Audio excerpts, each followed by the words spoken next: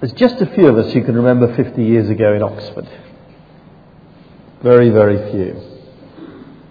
It was a different world, especially the religious scene in those days. Many churches were full, but to be honest, most of them had rather lost their way. At the end of the 1950s, in this country, marked the beginning of a decline in church attendance, which initially didn't look that worrying, but then continued decade after decade for half a century. In those days, there was, in the midst of that sea of church attendance, just a very small group. A very little group. Are you able to take down that echo? Even I can hear it. I'm sure everybody else can. PA people? You're going to be able to do that? I'll keep talking until the echo dies. There, that sound a bit better? There was a very small group of people who were there at that time in a sea of other churchgoers. They were called the evangelicals. Leading the way in that select little band was St Aldate's and St Eb's churches in the centre of town. And frankly, in those days, they didn't gather great congregations. But the people who came to those churches were ruggedly dedicated to their faith. And Magdalen Road Church at that time was a small church, but under Gerald Hennigold had a clear set of evangelical convictions. In the 1950s, though, those little evangelical churches were despised. They were considered anti-intellectual, far too rigid. The majority of churchgoers went to sort of relaxed, middle-of-the-road churches. In 50 years, the world, the religious world, the Christian world, has completely changed. In those 50 years, actually, the non-evangelicals have substantially withered away. Within the denominations, they still cling on to power, but attendance at those churches has been relentlessly falling and shows no sign of stopping. And that tough, determined little bunch of evangelicals of 50 years ago has actually blossomed into a whole constellation of vibrant churches. You know, St Eb's churches, in its various congregations now, Vaughan was telling me, has a weekly attendance of over 1,000. St Aldate's and St Andrews are not that far behind. Oxford Community Church has grown from being non-existent 50 years ago to filling a warehouse today. And even little old Magdalen Road Church is growing and blossoming, as those who've been around for a while know. I have to say, though, in the midst of all that excitement of the real, vibrant growth of churches of evangelical conviction, I'm uneasy. I'm happy to see vibrant Bible-believing churches flourishing. I'm delighted to see it, excited to see it. But there are other trends that worry me. Trends that actually are displayed to us very clearly in this church in Corinth. It was only a few years before that he wrote this letter we call 1 Corinthians, that the Apostle Paul had planted a church in this vibrant cosmopolitan city. And in Corinth, the church had flourished. It drew people, we've already seen over a number of weeks, from all stratas of society. Rich and poor got converted, Gentiles and Jews. Actually, even 2 successive synagogue leaders of the synagogue got converted. And it was in Corinth that the church, the early church, first got one of its big breaks. So people stirred up trouble for the church, as they did in most cities. And Paul was brought before the Roman governor Gallio. But Gallio refused to use Roman law to suppress or control the church. And that judgment in the city of Corinth set them free. They were now under the protection of Roman law. Elsewhere, churches were being persecuted and oppressed and had no protection from Rome. But here, they could break out of being a despised, persecuted sect and become a formally recognised part of the fabric of society. Gallio had said so. But their growth and respectability didn't lead only to blessing. By the time Paul writes 1 Corinthians, the church is in a complete mess. Sexual immorality is rife.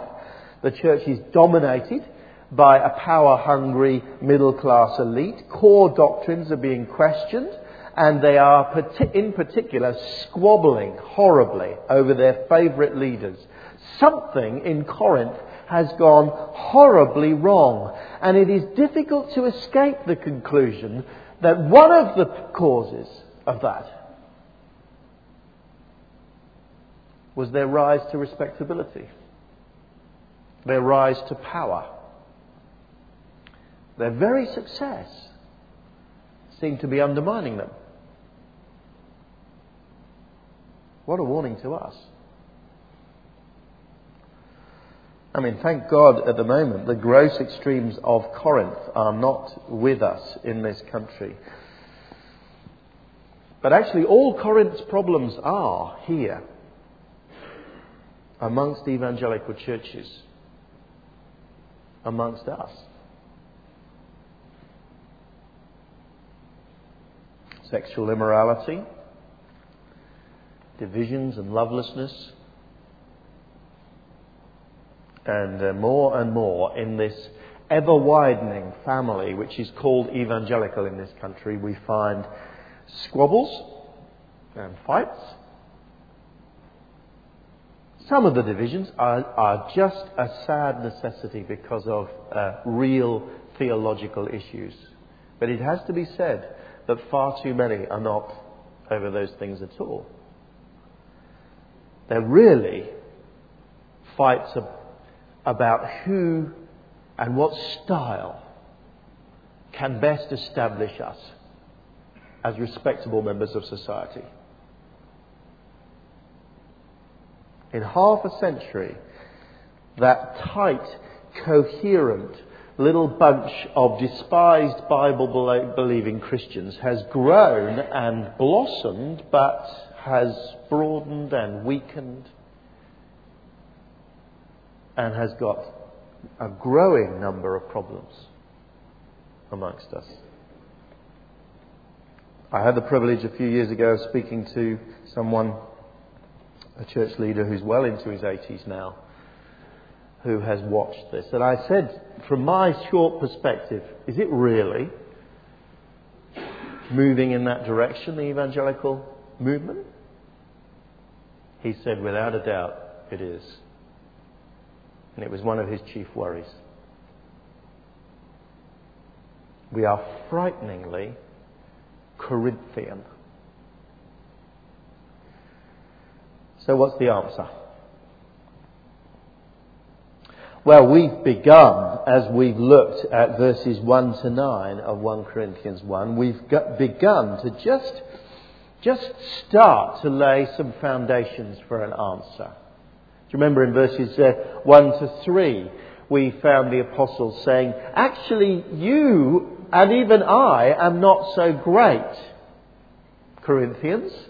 It's Christ who is great. It's Christ who you should worship and adore. Or in verses 4 to 9, we saw him again laying further foundations. He says, you are rich because you know the testimony of Christ. You've got all the gifts given to you by Christ that you need. That you will be kept strong to the end by Christ and God. You should feel solid and firm and secure simply in your relationship with Christ,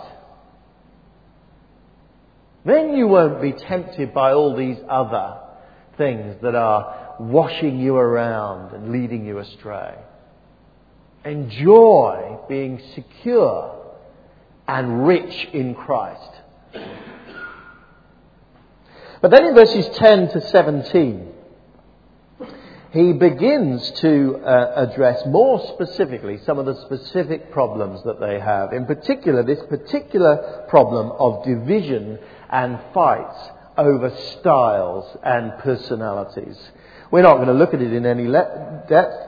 Let's just see what he says to the church in Oxford. Verse 12.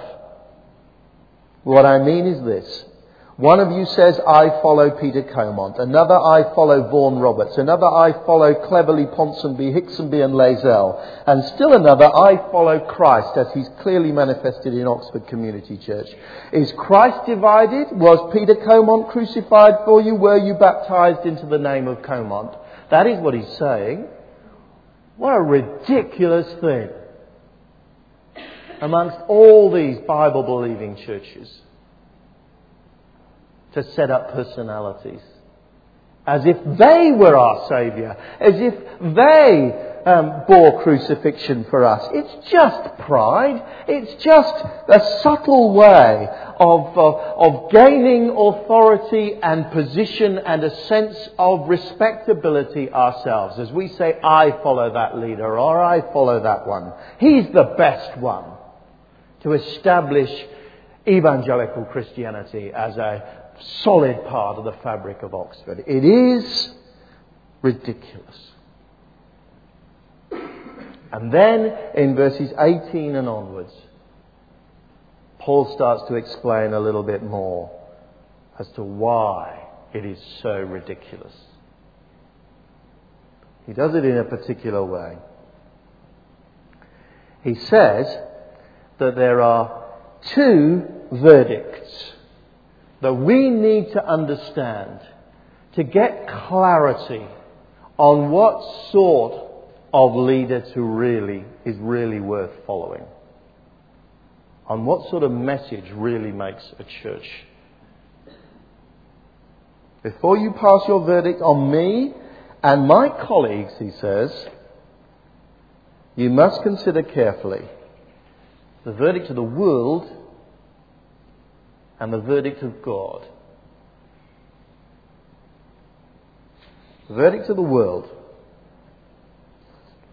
is that the cross is foolishness. Verse 18. The message of the cross is foolishness to those who are perishing, he says.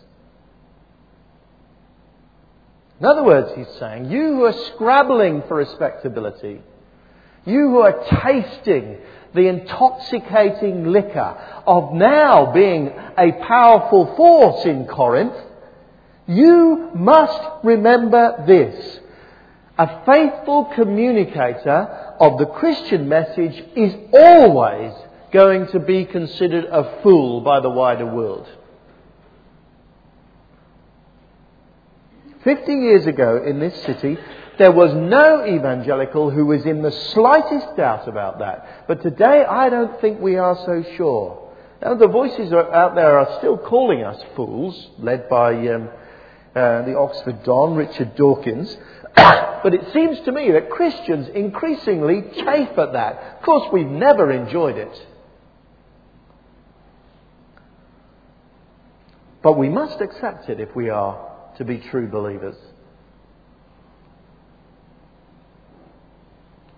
Instead, it seems to me we emphasise the things that make us attractive. And that is not bad, up to a point.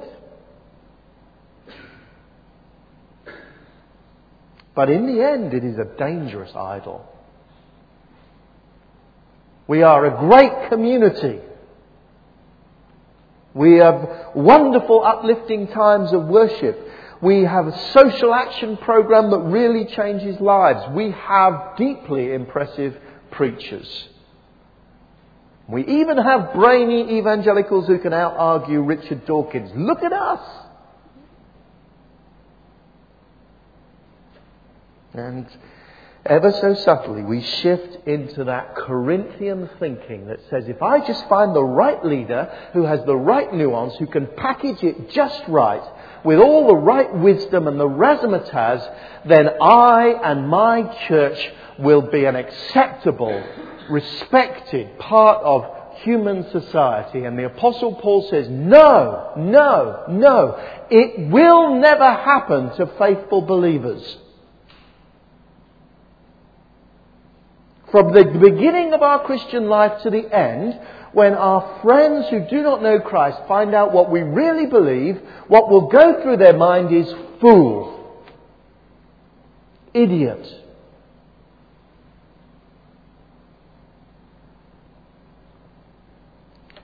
And any church that is worth going to will be considered by those who understand what it stands for outside as fools.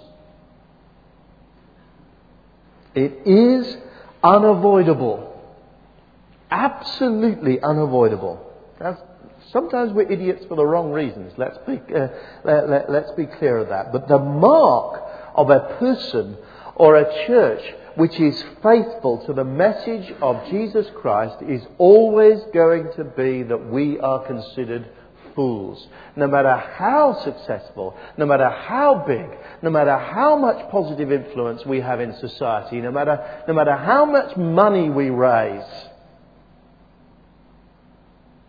no matter how clever our great apologists are, we will be considered fools. The Apostle tells us so. And that for a specific reason. The verdict of the world actually stems from the verdict of God. The verdict of God on the world's wisdom. The wisdom of the world, says God, is foolish. God decrees personally in His Word that human wisdom will be futile. Do you see that in verse 19? For it is written, He says, I will destroy the wisdom of the wise. The intelligence of the intelligent I will frustrate. He's decided it. He's proclaimed it. And more than that, He demonstrates it in the world. Verse 20. Where is the wise man? Where is the scholar? Where is the philosopher of this age? Has not God made foolish the wisdom of the world? You see, Corinth had a very visual, obvious reminder just down the road. Corinth was not that far from Athens. Years before, Athens had been the philosophical, intellectual centre of the world and had been buzzing. But by Paul's day, Athens was a dead city, half in ruins and actually now just filled with a group of increasingly irrelevant, isolated academics pondering amongst themselves. The power had shifted to Corinth because Corinth was Roman. And there was no power but Rome, and Corinth was its prophet. God always demolishes the high-sounding, pretentious philosophies of men. And Paul says, you've seen that in Athens as Greek philosophy dies and Rome rises. And He will do it again and again and again. 100 years ago, Karl Marx was the bright, shining light of the philosophers. But communist Russia destroyed the credibility of that. 40 years ago, all the intellectuals were excited by the social revolution that was beginning in Britain in particular, with sexual liberation at its heart. There would be new kinds of families. New kinds of relationships. None of the oppression of the past. And today there is increasing unease about that dream as the family, the conventional family, has declined. And generations now have arisen with the damage that has resulted in that. As HIV and STDs have brought misery to thousands and taken the edge off sexual liberation. And let's be honest, the prophets of sexual liberation still campaign today and still win some battles. But there is a mounting, growing weight of evidence that would discredit them. And I suspect it'll be within my lifetime that a full-blown 1960s advocate of the new freedoms will be as much a peculiar novelty as a communist is today.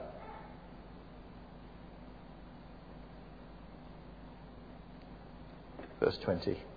Where is the wise man? Where is the scholar? Where is the philosopher of this age? Has not God made foolish the wisdom of the world? In every generation, in every century, in every culture, God laughs at those self-pretentious philosophers who think they've got the answer, and He brings their philosophy down to nothing.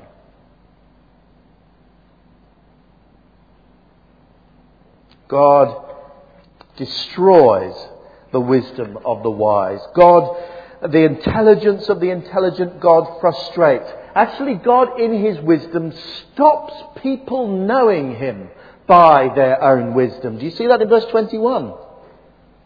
Since in the wisdom of God, the world through its wisdom did not know Him.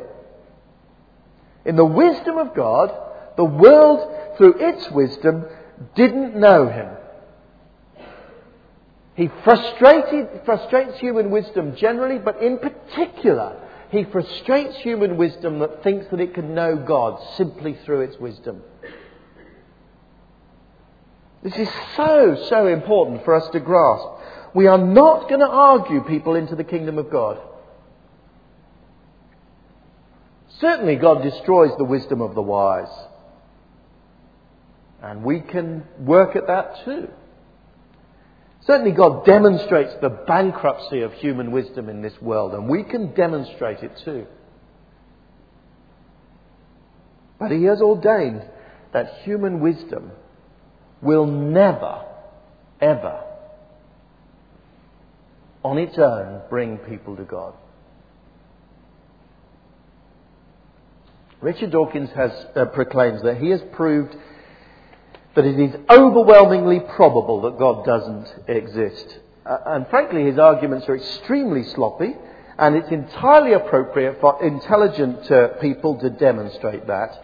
But let's remember, no Christian is ever, in the history of the world, going to be able to stand up and present an argument that ends with the statement, therefore God definitely exists. God has purposefully designed His universe so that we cannot do that. It says it here in Scripture, doesn't it? The wisdom of God, the world through its wisdom didn't know Him. For me, this is the great error of a number of Christian creationists. They think that unbiased scientific investigation will lead people to an obvious, logical belief in God. And I don't think that. I think we can refute the poor arguments of atheists, like Richard Dawkins. We can show that belief in God is reasonable, but we will never show through science or maths or philosophy or geology that belief in God is necessary. Why? I think God has made His world in that way for a very good reason. Because if philosophers and scientists and mathematicians could simply through careful reasoning prove the existence of God, then philosophers and scientists and mathematicians would have an inside track, wouldn't they? And God loves to invite on absolutely equal terms educated and uneducated, wise and foolish, university student and illiterate. God's verdict is human wisdom is useless, foolish. It will never enable people to find Him. This is how God reveals Himself, verse 21. The wisdom of the world, God through His wisdom, in the wisdom of God, the world through its wisdom did not know Him, but God was pleased through the foolishness of what was preached to save those who believe. Jews demand miraculous signs, Greeks look for wisdom, but we preach Christ crucified.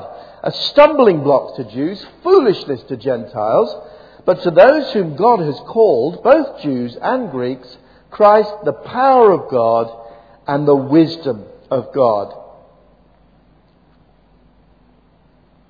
Why, Corinthians, then, says Paul, are you so tied up with finding the perfect persuader, the perfect experience that somehow draws people in to a relationship with God, the perfect leader who will establish the church as a respectable part of society? It will always be considered foolish, the message of Christianity, because God has decreed it so.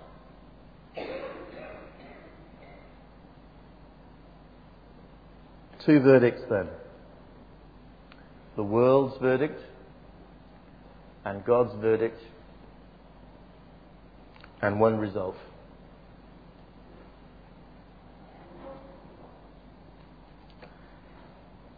The way that God reveals Himself said those verses is through Christ crucified.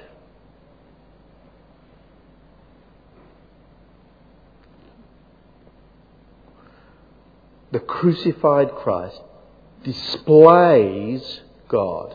The crucified Christ is the means by which the power of God is applied to our lives.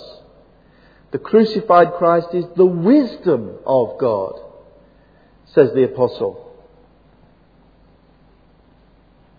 A church that proclaims Christ crucified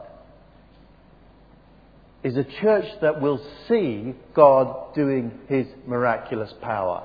Not because they are such wonderful persuaders.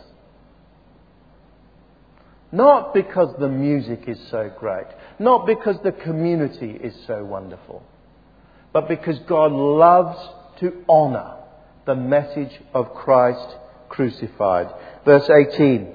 The message of the cross is foolishness to those who are perishing, but to us who are being saved, it is the power of God.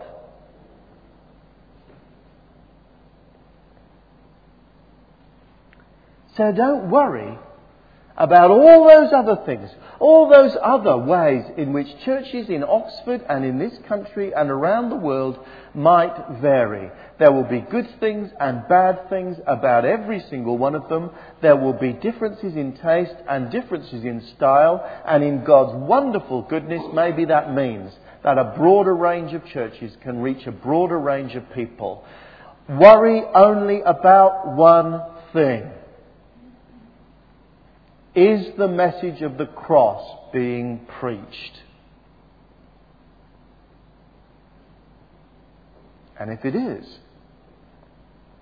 you can bet there you will find the power of God. There you will find the wisdom of God. There you will find true transformation. Why?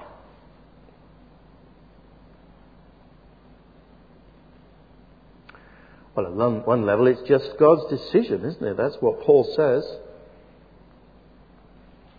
God's apparently foolish decision. The foolishness of God, verse 25, is wiser than man's wisdom. The weakness of God is stronger than man's strength.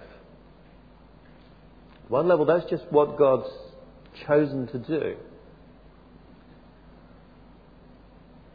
But there is much more as well about why that message of the cross is so central. We will explore that over the coming weeks and months as we look at 1 Corinthians. But let me just suggest a few reasons right now.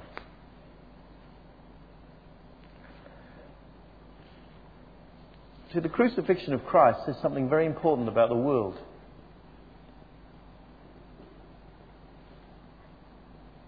It says that the world will always reject God's messenger. If they crucified Christ, they will certainly reject you. So forget worrying about respectability and be free. Because Christ is with you. God is with you. You do not need anything else. The cross of Christ displays what we can expect from the world.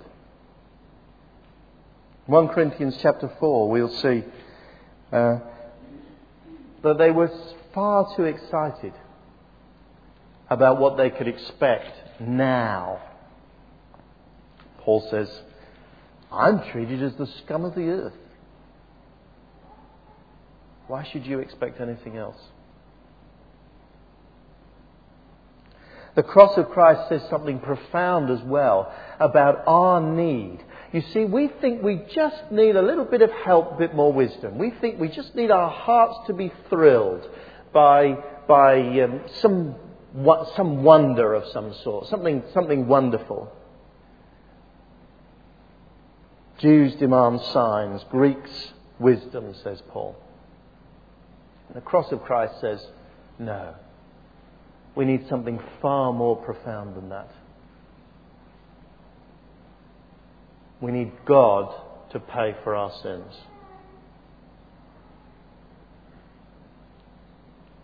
All the wisdom in the world, all the titillation in the world is not going to make an ounce of difference to your life if God has not paid for your sins. But all you need to do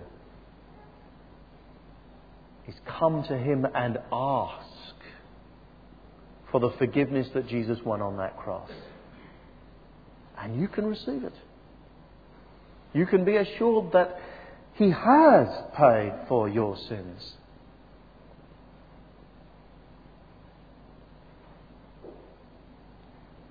That is the power of God.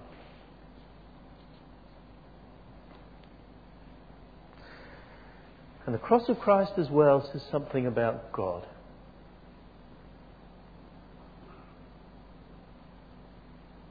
It says that God is not just an authority figure up there.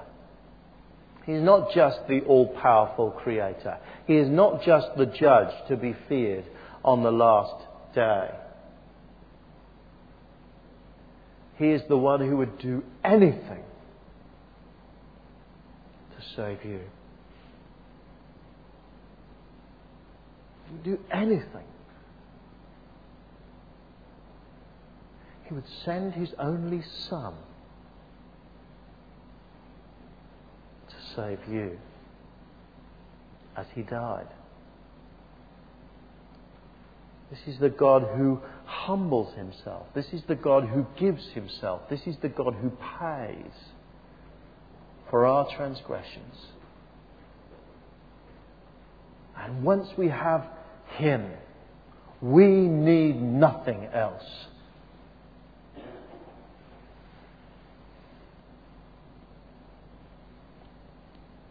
cross of Christ, says Paul, the message of the cross is the power of God.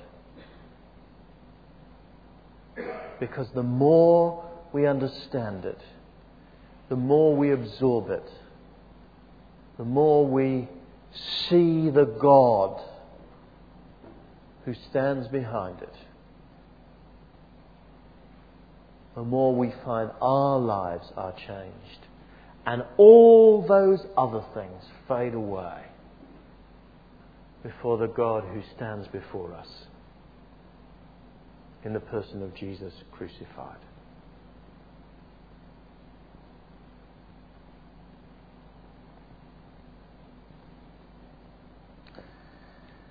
As the evangelical movement grows, and I hope it will continue to grow,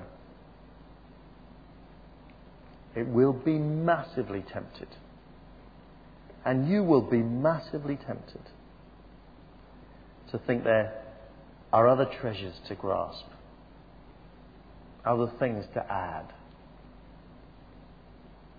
brought to you by bright, shiny leaders. Don't give a fig for them. If Christ died for you, that's all you need.